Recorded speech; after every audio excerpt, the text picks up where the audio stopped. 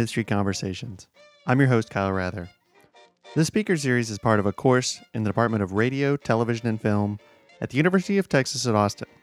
Students hear from industry professionals who talk about their experiences, knowledge, and thoughts on the changing media landscape. Today's guest is Felicia Henderson. Few people in the television industry have had the experiences that Henderson has had. She's an award-winning writer, producer, and showrunner. She's worked on a number of beloved television shows, including The Fresh Prince of Bel-Air, Sister Sister, Gossip Girl, and Fringe, just to name a few. Her recent projects include serving as the executive producer for the hour-long BET drama The Quad, and she holds an MBA and MFA and is currently completing her doctorate degree, as well as working as an assistant professor in the RTF department here at UT. Henderson talks about breaking into the industry, working up the ranks as a writer, and making the elusive jump from comedy to drama. She also talks about the challenges and opportunities of working as a producer, the importance of mentorship, and cultivating diverse voices in the media industry.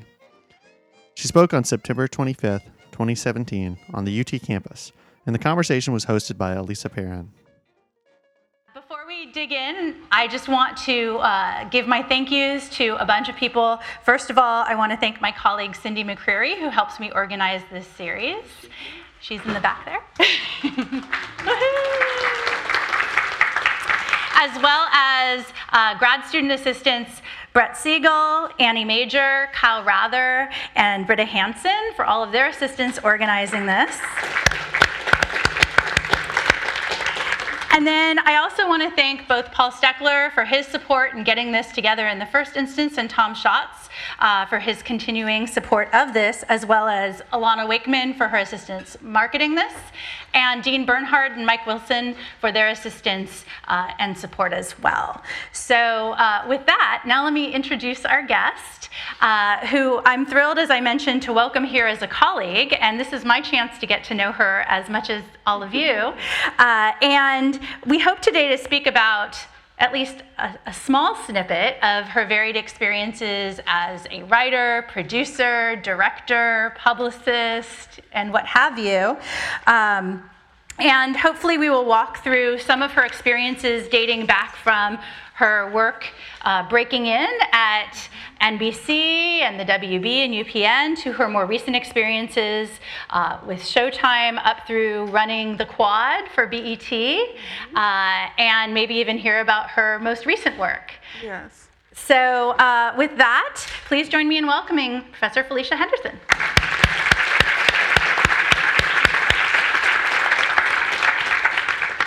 I love, first of all, she said her most recent work, which means that I've already indoctrinated her into the clandestine way that my career is happening. Well, I'm excited to know what you're doing.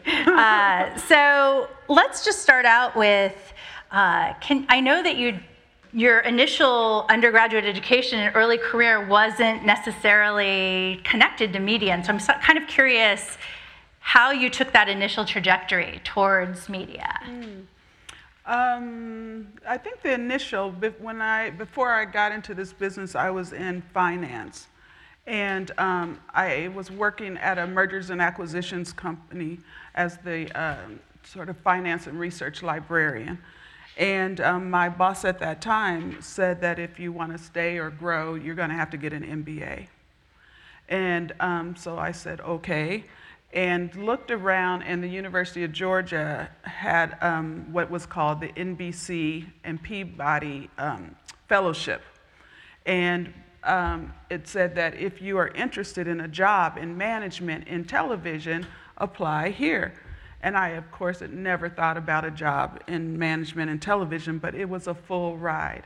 So maybe that's where my writing career started, because the application and essays I wrote about all I'd ever wanted to do my whole life was be in management and television. And so I got the fellowship. So I went to the University of Georgia under the Peabody NBC Fellowship. And part of that fellowship was then an internship at NBC. And that internship turned into the management training program. I got into that next. And that's really where it started. And where I read my first scripts was at NBC in the management training program. So I know that at least from what I could tell reading your CV, you were a publicist for a while, or? That was later. Actually, That was later? Yeah, my first job was in that management training program. Okay. And from that, one of the rotations was through publicity. Oh, okay. Yep, and so from there, when I left NBC, I left to become a publicist at Warner Brothers. So how did you make that pivot, first to publicity and then to writing? How did that process go? Well, one of my supervisor at NBC, I was always very opinionated about the scripts that I was reading, and so I'd ask him lots of questions. I'd never been exposed to it before, but I got a chance to read a lot of pilot scripts, and a lot of them were really horrible. and so I got really interested in, like, how much money do they pay you to be this horrible? Right? And I started to get answers to those questions, and I was like, wow, I think I want to be a writer. And because I knew for sure I could be at least that bad, right? I'm like, I know I can do that. And so that supervisor told me about the Warner Brothers Writers Workshop, Okay. which is a program, or young writers program. That's one of the sort of most well-known and most successful new writers programs in LA. And you had to write a script to get into it, and that was the first script I ever wrote, was the comedy script. It was a Roseanne. Oh, wow. Yes, that's how old I am. It was a Roseanne script, and I got into the program with that script. So what were you doing in this kind of program? Because I know a lot of our students might be interested in this sort of thing. Yeah, that program still exists. I actually teach in that program. Oh, wow. now. But it used to be all comedy, and now because of the transitions in television, because it started when comedy was king, and now it's a comedy and drama program, about equal. So they basically take about 18 to 20 young writers per year. And for about 3 months, it's a very intensive program where you're assigned a mentor who's an executive at Warner Brothers. You get access to all of their shows, to writers, to showrunners. You have to write 2 specs while you're in the program. So it's a really wonderful program. And then at the end of it, you have the opportunity to, it's not guaranteed, but to be placed on one of their shows as a Warner Brothers writers trainee. And that's what happened for me. So where did you get placed when you were? My first show ever was Family Matters. Oh, wow. So nobody here was born, but I was. You've probably seen it. The Urkel Show, you may know it, or as the Urkel Show. That was my first job ever. The first home I bought was the home that Urkel built. And it was a very good experience. So what was it like to work in TV at that point, on Family Matters, and I know you worked on Fresh Prince subsequently. Yeah, it was, like I said, comedy was a big thing. So it was a lot of fun. It was very different than it is now. Not that comedy isn't fun now, it's just that there aren't as many.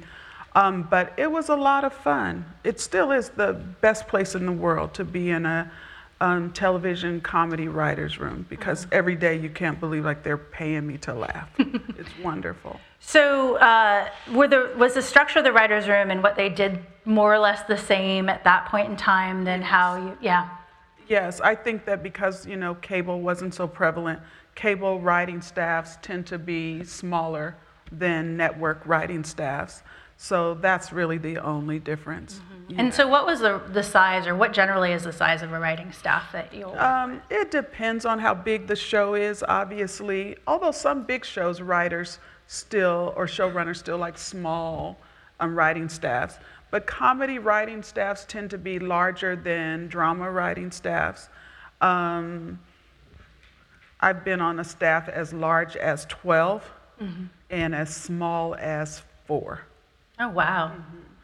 Is it different to write for a multicam type of show than a single cam, or what is that process? I mean, the difference is in the tone of your work. The work itself is probably the same, but single camera comedies tend to be more story driven. The comedy tends to be in some ways, not always, but some ways more sophisticated, not as broad not as sophisticated. I mean, not as broad as multicam.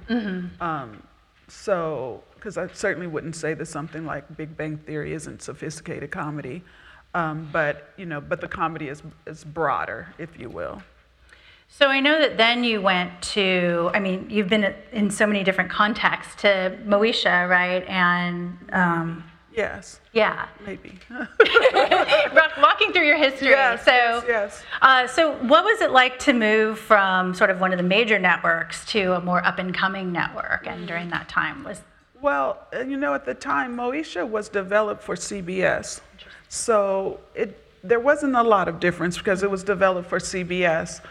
I think just like with cable now, I think UPN and the CW, you had more freedom because they were new and upcoming. It wasn't as sort of invasive, if you will, as traditional network television can be. So that was really it. And maybe the budgets on those shows were smaller than budgets on major networks. Gotcha. So how did you pivot from sitcoms to dramas? Well, all of my friends and other people who aren't my friends all think like I'm some kind of wondrous guru who just knew the comedy was going to be dying. So that's probably the question I'm asked the most often is like, how did you know? Right? And I had no idea is the real answer, but I just knew that I was ready for a change. I'd been writing, 8 o'clock family comedy for a few years, and I was starting to get a little bit bored, and thought it's time to recreate myself, and decided to apply to UCLA to the MFA program in screenwriting and directing. And it was there that I wrote a screenplay that was a family drama, and won the screenwriting contest with it. And one of the judges was the head of drama development at Paramount, and saw it as Showtime was looking for someone to adapt and create the Soul Food series. So it was just timing. Yeah. But it was still, what was most interesting is that I'd been working at like Paramount and Paramount shows for, at that point, 10 years. And still, when they saw this script, they had to call UCLA and say, can we, because it's all anonymous, can we have the name of that writer? And when they gave them my name, they're like, oh, we work with a Felicia Henderson who's a comedy writer. And they're like, we think it's the same person because our student is, and they're like, no, this one's a comedy writer. It was really hard for them. And it's just an example of the boxes, that it's very common and very hard to get out of, no matter what it is. And so it took them a while. And even when they met me and was like, yeah, that's you, it was still hard for them to say, did you write that really? And then when I was writing drama for a while and wanted to know, like, am I still funny, and told my agents to look for me a job on a comedy, you can guess, it was like, well, she's a drama writer, right? So it was, but I then did go on to write on Everybody Hates Chris, because I wanted to do a comedy again. And that's how I found out I am a drama writer. So is that still the case, that people really get pigeonholed in you're a comedy person, you're a drama person? Yes, I'm still odd in that I write both. Maybe a little less so because there's, dramedies and half-hour comedies, but they're really dramas, and hour-long comedies or dramas that are really comedies, so, but I'm still a bit of an oddity that I do both. It's impressive. So how is the process, or is the process different when you're working on a drama series versus working on a comedy series, in terms of the writing team and sort of how the script moves through? The process itself, being in a writer's room, whereas in comedy, all shows have writer's rooms. In drama, maybe 70%. There are some where they never meet together as a writer's room. But, maybe that's more like 20% of shows. But so that work is the same, where you're in a writer's room, you're pitching stories, you're coming up with stories together, and then someone gets assigned to write that episode or an episode. I think that the biggest difference is that when you're writing comedy, I think it's much harder because anything could be happening in your life, and something horrible or something sad. And really your coworkers, because comedy writers are all so cruel, they're like, that's really sad for like 2 days. Then it's like, now get back in the room and be funny. Whereas working on a drama, whatever you're going through, you can bring it into the room, but you don't have any expectation to be funny and up and, on all the time. And, you're pitching a joke now let's see if we can top that joke. There's never a moment where you're not working. Whereas a drama room can be, you're mostly sharing stories of life anyway. So you can come in the room and go, here's how this helps, that I broke up with my boyfriend last night, and you can even cry and it's okay. But like as long as it helps the story. Right. So you definitely share more of who you are maybe, and what your experiences are in a drama room. But you can just kind of be who you are every day. That's interesting. So what was your role on Soul Food? What were your particular responsibilities? Oh, I was the showrunner. You were the showrunner. Yeah, so it was my first drama. Okay. That the UCLA screenplay helped me make that transition, and it was my first drama. So I was paired with like an Emmy Award-winning writer, and as the executive producer, because I'd never done a drama before. Mm-hmm. Was that your first time as a showrunner? No, I'd run like 2 comedies. Oh, wow. That. Mm-hmm. So maybe you can walk through with one of the shows for which you've been a showrunner what the scope of your responsibilities were, and if they've differed. Gosh, it's everything. You're the last person to touch every single script. I rewrite every one, some more heavily than others. Everything but right before I walked in here, I got photos of a new haircut for an actress that she's unhappy with. So every morning by probably 5 a.m., I get photos of wardrobe to approve because they're in Atlanta, it shoots in Atlanta, and by 6 a.m., production is starting and the actors are in the chair and they're getting ready. So by 5 a.m., or unless I'm in LA, like at 3 o'clock in the morning or something, these photos come. To, supervising the writing, to hiring the directors, to just everything.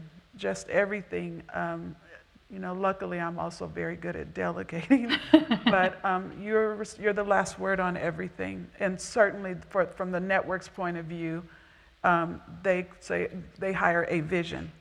And so yours is the vision they're interested in. No matter if a director doesn't do well, they will never call the director and say that director failed. It will still be like, you turned in a bad episode.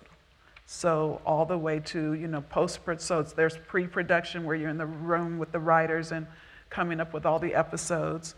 And the showrunner usually writes at least the first and the last episode. And then you're in production. So we're in principal photography on the 2nd episode of the season right now. And then there's post-production where you're editing and then mixing them. So I think the best way to explain it is that at any given time, a showrunner is dealing with or managing 5 episodes, because you have the one you're breaking in the room with the writers, right?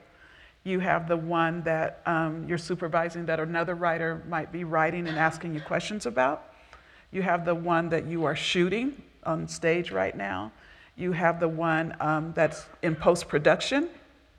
And then you will have also the one that the network has notes on that you refuse to do. So that was just sitting over here until one of you, cries uncle, basically. So what are the key sort of people that you're dealing with during this process then? Obviously there's the writing staff, there's executives from the network. Are there other? Oh gosh, yes.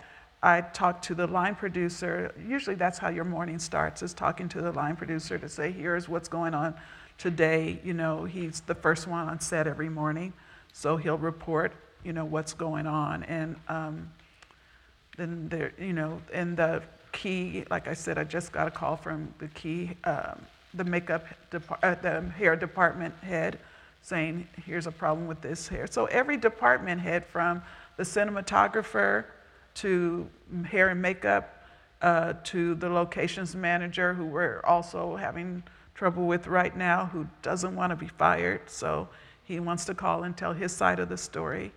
Like, but I'm going into class to teach now. So everyone, you interact with everyone. On the executive side, what kinds of executives will you be dealing with regularly? You have studio and network executives, usually 2 at each place. So usually there's a junior person, like, who's responsible for the day-to-day stuff, you know, and there's an executive who, sometimes 3, there's an executive who's assigned to your show, who then reports to the head of current programs department. And you have those exact same executives on the studio side. So they all really have the same positions, but depending on who's telling you what you want to hear is who you like the most. So are you involved with marketing and social media and all that as well? I mean, how do you manage all of this? I forget what I'm involved with until you bring it up.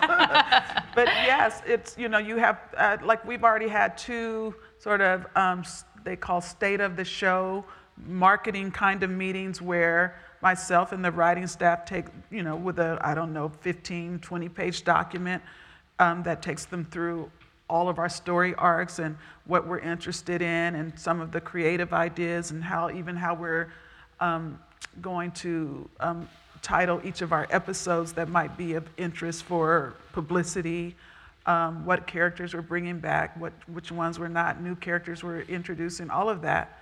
And then there's now, you know, that didn't used to exist, there's also the head of digital, who will want to know, like, what digital will do when they'll send out that team to do behind the scenes stuff. And this year on that show, for the first time, I've then also been asked to do a talk back at the end of every episode that will air on BET.com. Oh. So I don't get any more money for that, by the way. Right, it's just right. considered now like part of your responsibilities. So maybe we can pivot there and talk more specifically about the Quad and sort of how that project developed, and maybe how you see your responsibilities evolving with that, or your other recent project, if you feel comfortable discussing it. I don't know who told you that it was a secret, but it just makes me laugh. I wasn't sure. It's not anywhere. No, that's beautiful. Okay. That the communication is that tight here at school. The Quad, truly, I guess now it's 3 years ago, the development of it. We're in our 2nd season of the show, but it started like 3.5 years ago, the development. When a guy called Rob Hardy, who's a director, came to me and asked me would I be interested in developing this project with him. And I heard his version of the idea, and I didn't like it so much. But I agreed with him that, you know, depicting life at a historically Black college was a drama that should be on television, and that BET was the only place that you could really do it authentically. Mm-hmm. And I was interested in that. Mm-hmm. And so he'd kind of been around trying to pitch it, but everywhere he went said, okay, that's an interesting idea, who's the showrunner? Because it really is, they just care about who's gonna actually create it, who's gonna do the work, who's gonna be responsible every week. And so I said yes to coming aboard and creating it. And at the time, it was, I was still very sort of obsessed with Hillary Clinton's first run for president, and a lot of the way that she was treated in the politics of gender and all of that kind of stuff. So I was interested in that, and it was fresh in my head, I think. So I said, what I'm interested in is a woman, the first woman president of this university, who's not only the first woman, but she's also a Northerner, because I was also interested in looking at the lives of African Americans as complicated and as not monolithic, and that this woman who was from Connecticut had a hard time then fitting in the South, but she thought because she was Black it would all be good, and it isn't. So it's gender and class and, you know, intra-racial politics and all of that stuff about the first woman president on this historically Black college campus. Great. So how has the process evolved for you? Have there been surprises? Yes. Any particular lessons or stories Yes. that you feel comfortable sharing? You know, one of the biggest, and this is true, every single show I've ever been on, I feel like I've seen everything. And then every single show I've been on, there's something where I go, haven't seen that before. So you said this is shooting in Atlanta, right? Yes. And you've been on set, obviously. Yes. I mean, how are you managing this? Are you on set a lot, in the editing room a lot? How does that work?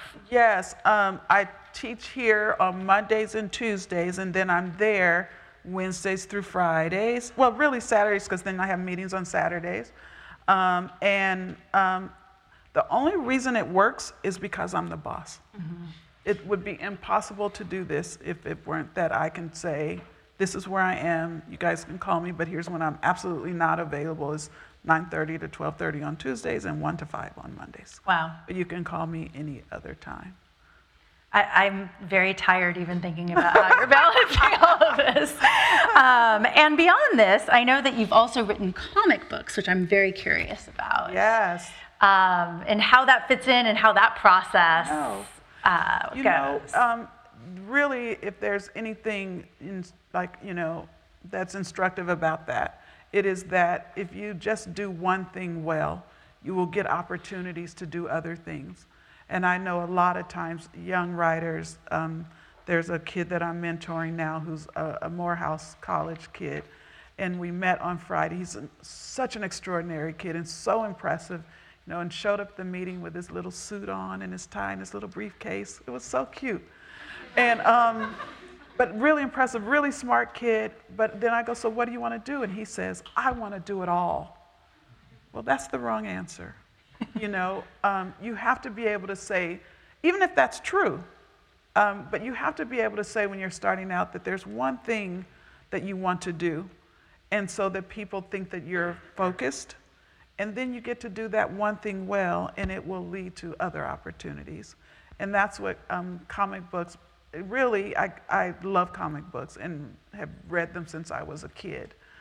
But the chance to write them really was and I started with Teen Titans because I had written on Gossip Girl, you know, which is a teen show, Right.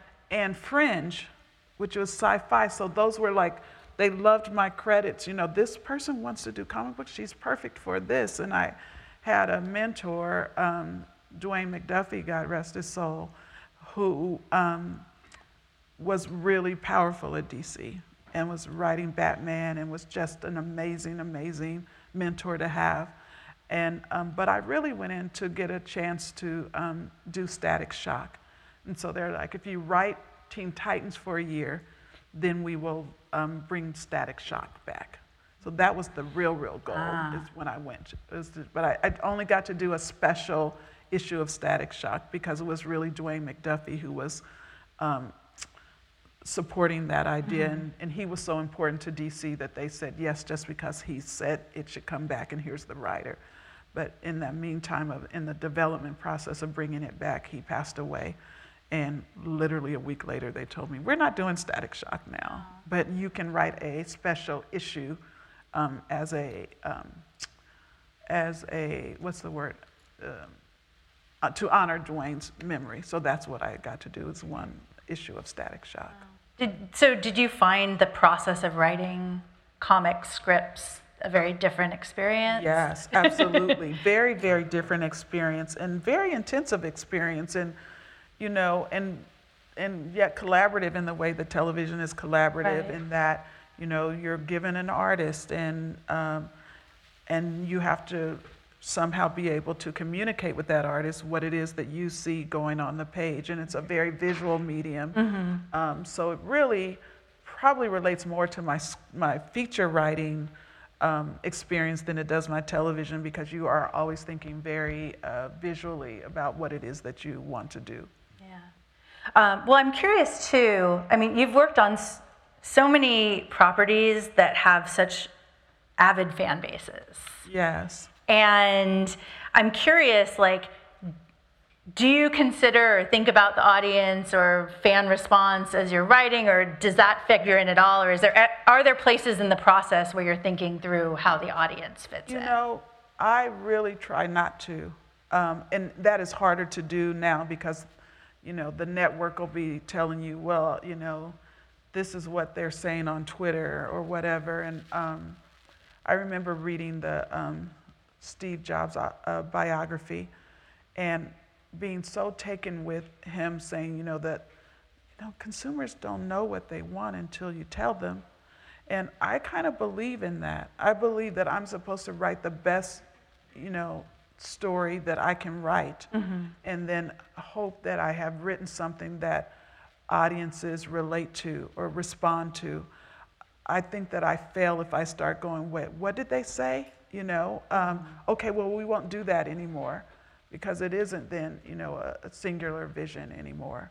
So I'm interested, for sure, in what they say. I think that I've had more interaction in writing comic books, because I got a stalker from writing comic books. That was interesting. Yikes. Who found out where I lived and everything, because comic book, like, fans are weird. So I'm like, I don't, but I'm one of them, but I'm like, maybe I'm weird too. But they are very, you know, I had people come up to me and like, I have a gift for you, you know, at Comic-Con, and that was like, okay. And it was a guy who'd written a comic book about me writing a comic book. It's a true story.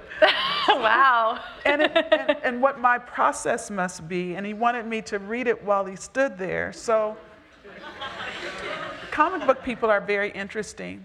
Well, I'm curious, like, on the mentorship front, I know that you've been an amazing mentor for a lot of people. And I'm curious, because you have a whole eager audience here, what kinds of advice do you give, or what kinds of misconceptions might you try to clear up for people that are young and coming up? Yes. I think that no matter where you enter the business, you have to do a good job wherever you enter. I have certainly had experiences where, you know, young people coming in as production assistant or an intern, paid or unpaid, immediately start asking you to read their scripts. And you're like, I don't even know if you can get my T right yet. And you want me, like, do that well, and then one day I'll ask you, so what is it you want to do? That will always, always happen if you're doing your job well, regardless of what your job is. Someone will ask you, what is it that you want to do? Right. And then it's a great opportunity to share. But you want to just make sure that you do a good job at whatever you're hired to do.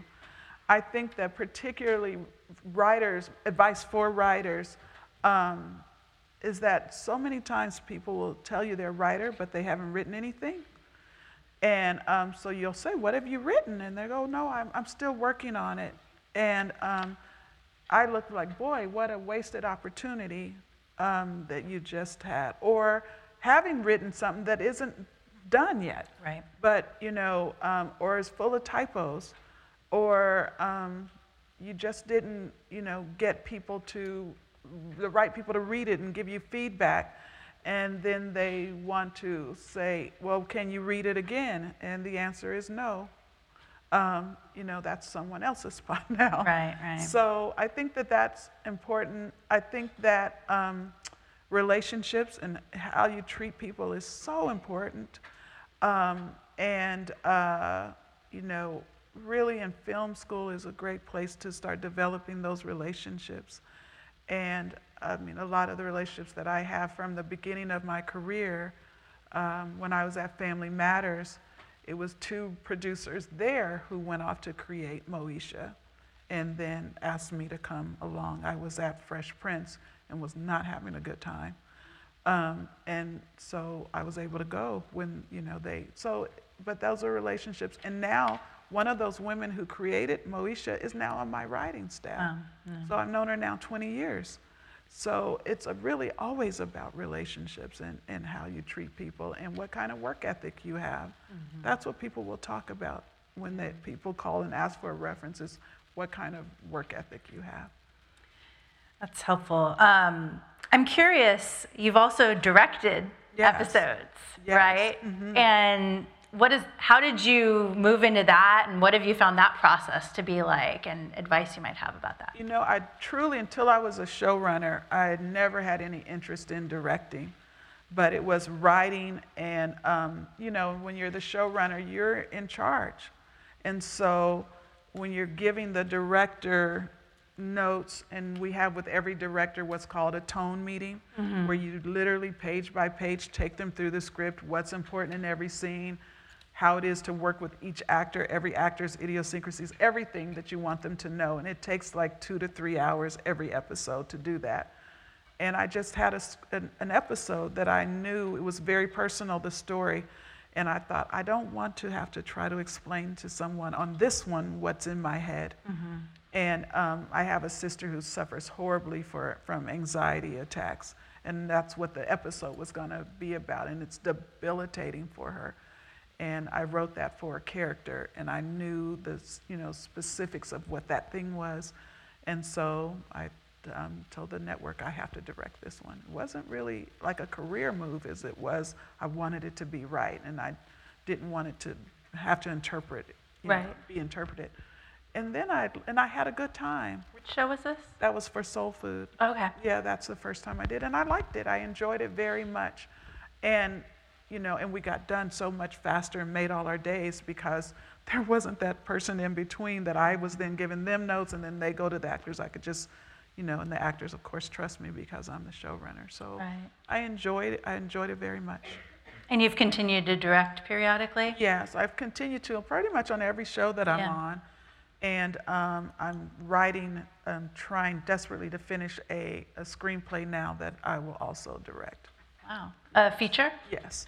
And you've done features as well, right? Yes. How do you find the process of writing, or is it any different to develop feature films versus television? It's not any different, really. It takes longer. Yeah. I used to do a bit of script doctoring.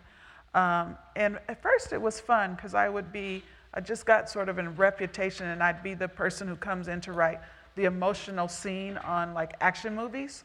And that was interesting. But not one, I would say I did it maybe 10 times on big action and comic book adaptation type movies. Not once has that scene been in the movie. Because they're not about the big emotional scene. Right? And so, but what happens is that the studio says there's no emotion in this thing, and we need somebody to have some emotion, and to get it made, you go, okay, well, we'll write that. But the action writer isn't usually also the emotion writer. So I come in, and they pay you a bunch of money to come in for a week, and you write these scenes, and they're never in the movie.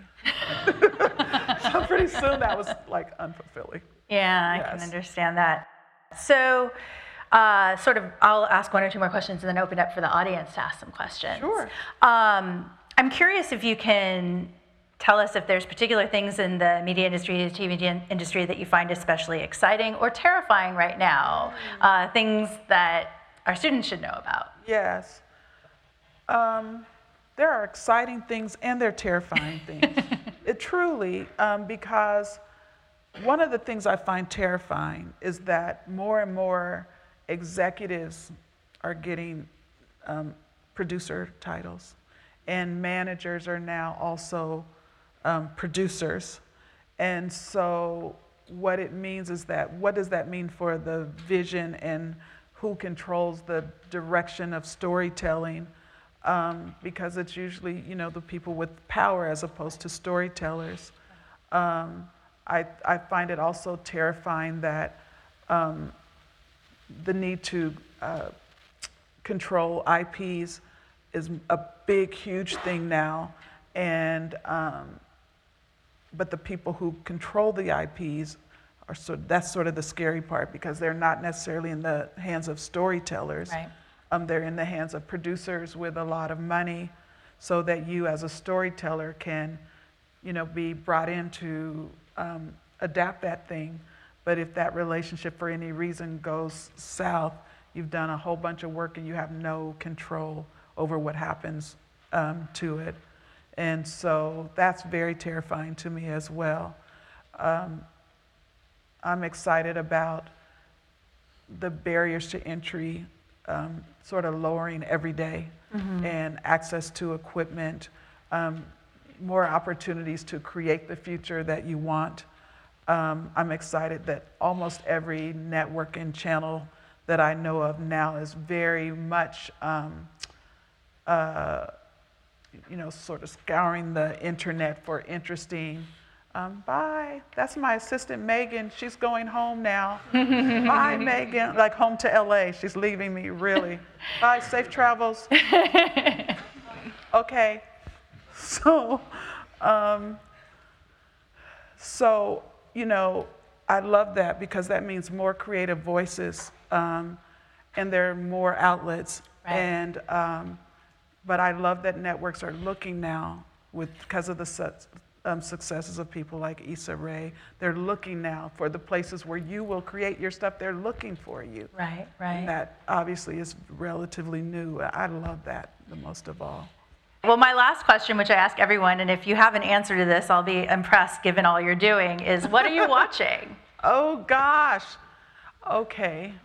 You know what I'm watching? I am obsessed with Veep. I love that show so much. I can't get enough of that show. Stranger Things. No longer House of Cards. It has jumped the shark for me. I don't even know what they're doing. I don't even know what it's supposed to be. I loved Bloodline until this last season. Now I don't know what that is anymore. It's like, but I love them the first and second season. What else do I love? Quarry. I know. It's like, I have to find it. It's too bad too. It's on Cinemax. And it just did not it truly was the best thing on television. They did 8 episodes. And, but it didn't get the audience, so I don't even know if it's coming back for a second season.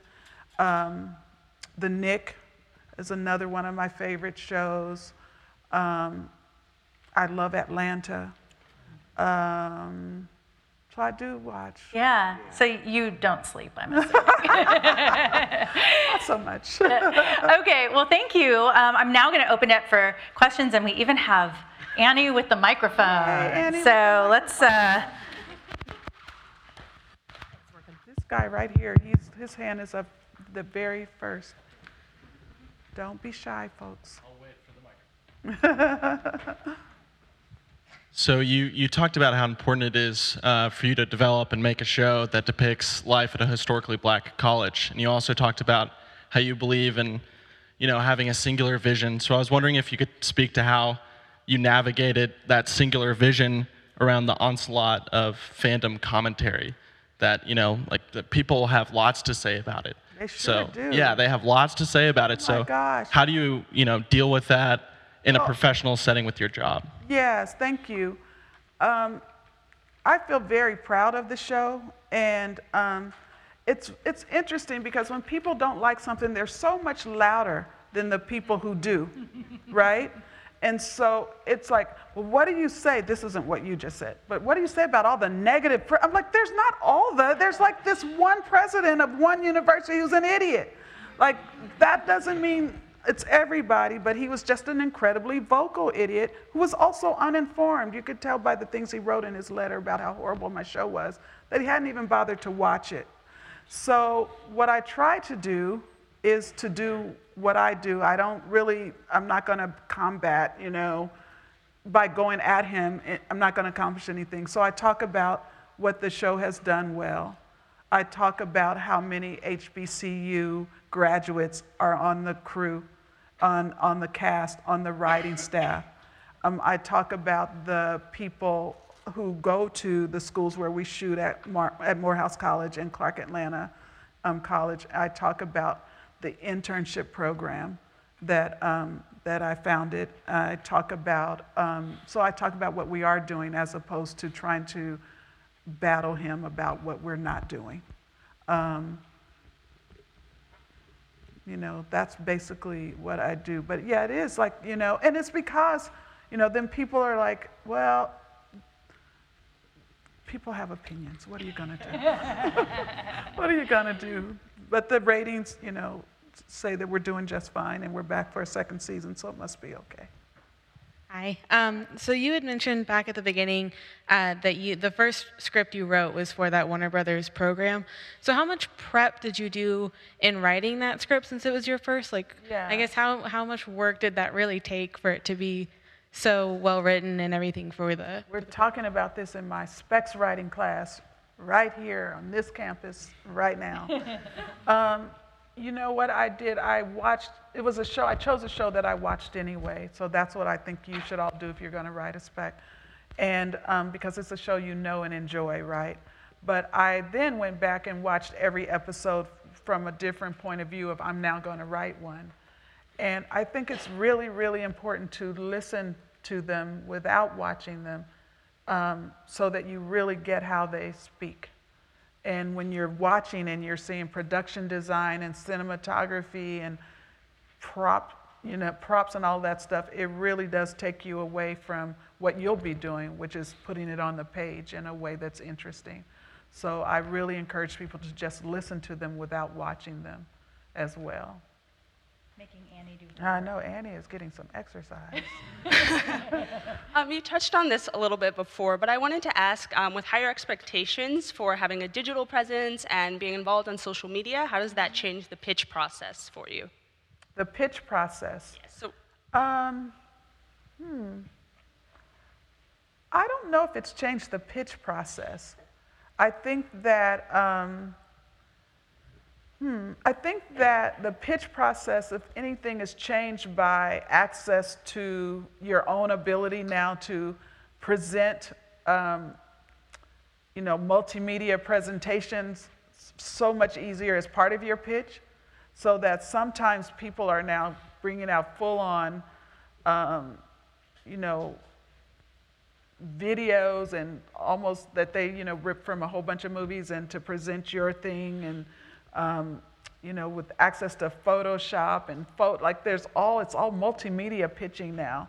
And I really don't like that, because it's like, and I have participated in it, but I try not to, because I'm just like, I want to tell a story, but sometimes people have gotten things on the air because they've had an amazing multimedia pitch. But mostly the ones I know of anyway haven't lasted because it was more about the pitch than it was about the show you were going to produce. Speaking of transmedia type things, you were talking about how you do a talk back after thing for the quad, and you also talk in some of the readings that we had to do for our class about having to do things that tie in that are extra.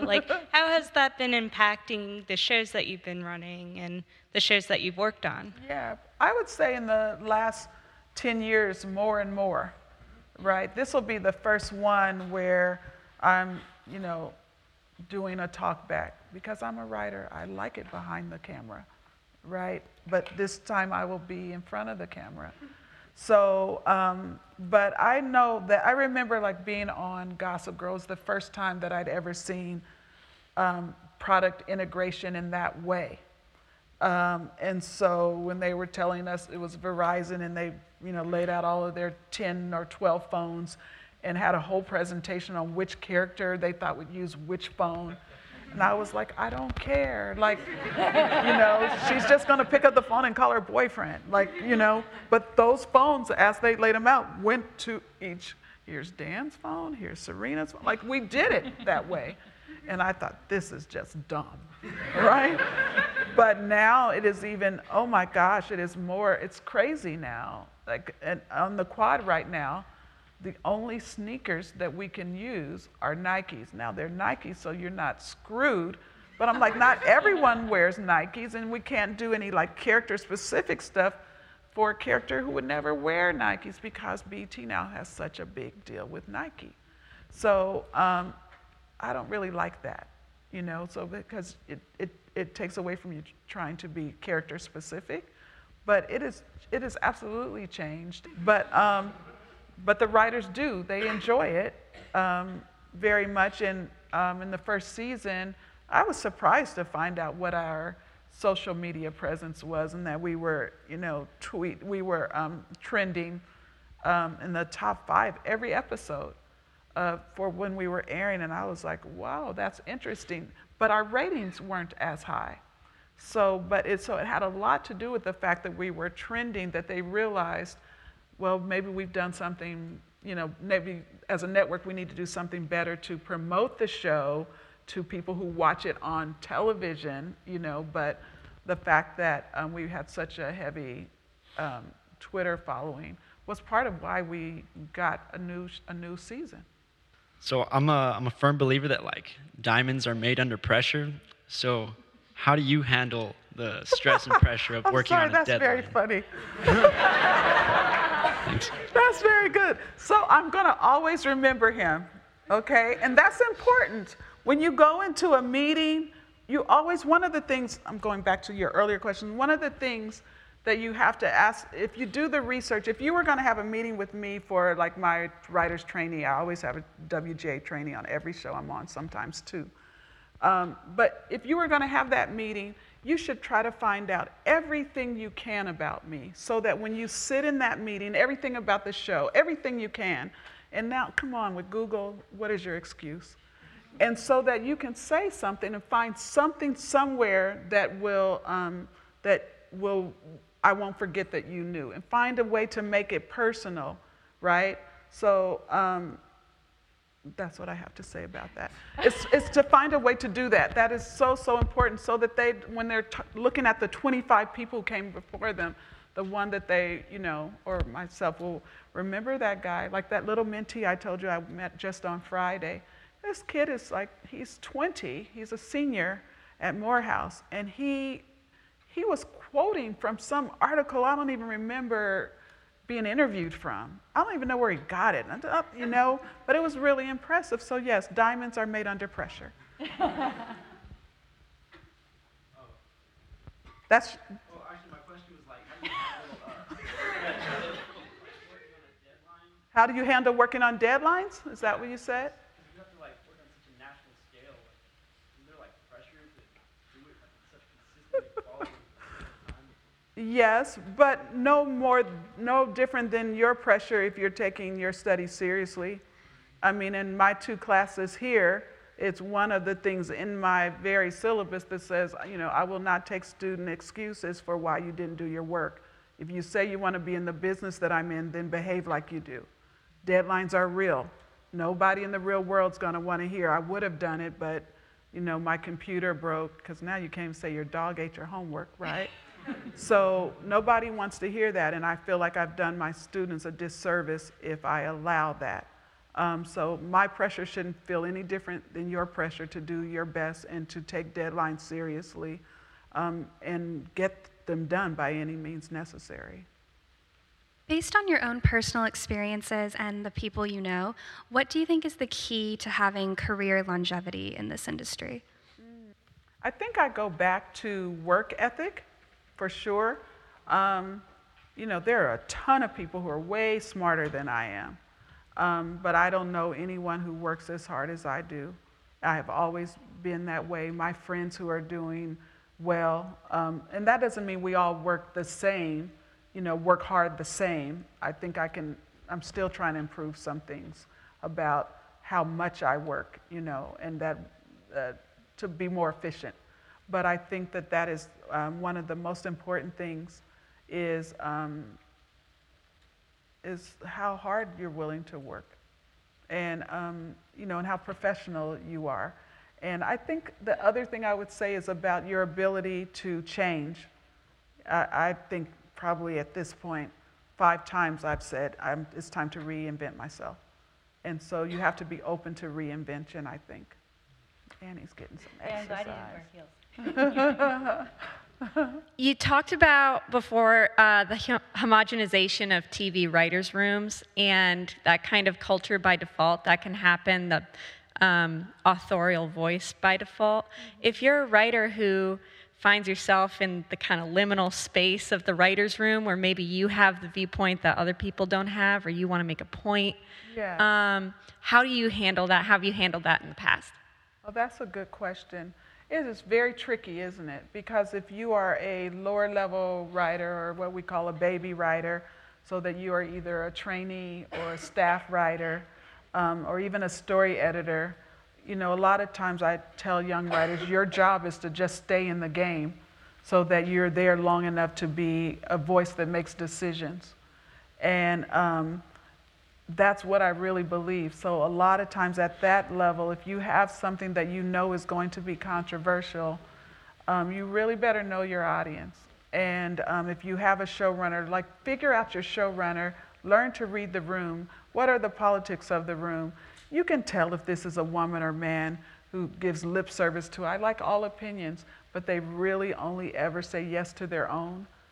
Like, that's what you have to figure out. That's where your sort of social intelligence as a lower level writer is the most important tool that you can have.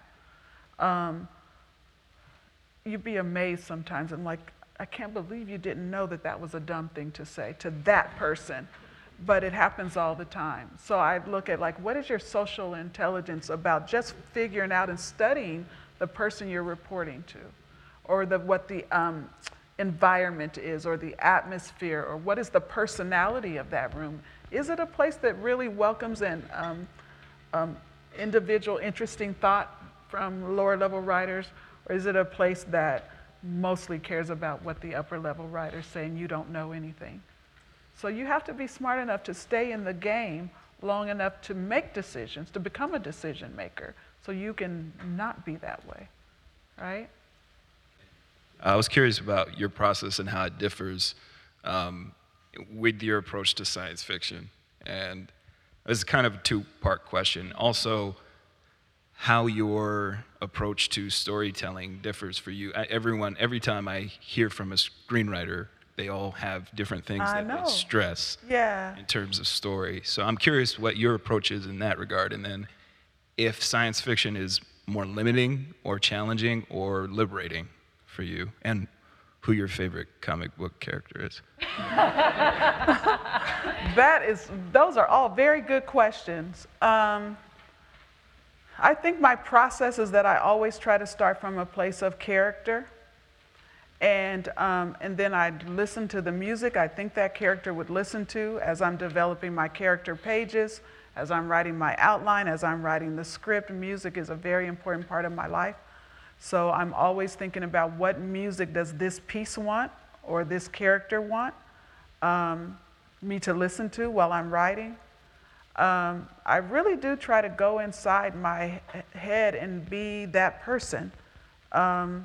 And try to let them decide what should be on the page. How would they say it so that I'm not judging and I'm not speaking the way that I speak? I think that's important, and I know that sounds weird, but that's what I do. I literally will sometimes just close my eyes and try to hear that person speaking while listening to music. I think that science fiction is very liberating because anything that you can think of you can do, except it also is difficult because you always have to have rules to that world. And it's very difficult to write, especially for a young writer, because you often then end up breaking the rules of the world because you didn't spend enough time setting the rules for the world. But I really like it. And of course, The Punisher is my favorite comic book. Excellent. We have time, I think, for one more question. Somebody earlier mentioned the homogenization of writers' rooms, and you yourself talked about kind of I wanted to say like the cannibalizing of like directors into managers, into executives, and how that's collapsing. So with that in mind, are you optimistic about the future of not just diverse productions, but diverse producers, so like writers, directors, all of that? Are you optimistic about the future of those kinds of things? Sometimes. No, that's my real answer because I have lots of issues with diversity programs for new people, and then how those people are seen as they come on as the diversity hire, and that they don't necessarily are. These programs never entail people who are in decision-making positions, and so it's hard for those on the bottom if they have no mentors to stay there and rise up and become decision makers. So they kind of bug me, those programs, because I think the focus is in the wrong place. So sometimes I am very excited, and sometimes it is wanting to see more opportunities for like women directors. For me, but it's because I'm a woman, and not even saying all women are like this, that half of my directors have to be women. But that's just like for anyone, if you're in that category or group, right, then you're more conscious of the need to do that kind of thing. So I would love for us to get to the point where you don't have to be a woman or a person of color to be focused on that. It's just what we all do. Well, that seems like a good place to end, I believe. Thank you so much. This was very valuable. Thanks for listening to Media Industry Conversations. For information about upcoming speakers or to hear past guests, visit rtf.utexas.edu/MIC or follow us on Twitter @RTFMIC. If you have a moment, rate and review the podcast on iTunes. If you love the show, let us know. The series was made possible by the work of Dr. Elisa Perrin and Cindy McCreary, with the assistance of Brett Siegel, Britta Hansen, and Annie Major, and the program was produced and edited by me, Kyle Rather. This has been a production of the Department of Radio, TV, and Film in the Moody College of Communication at the University of Texas at Austin. We hope you join us again next time for another Media Industry Conversation. There is a land, a western land.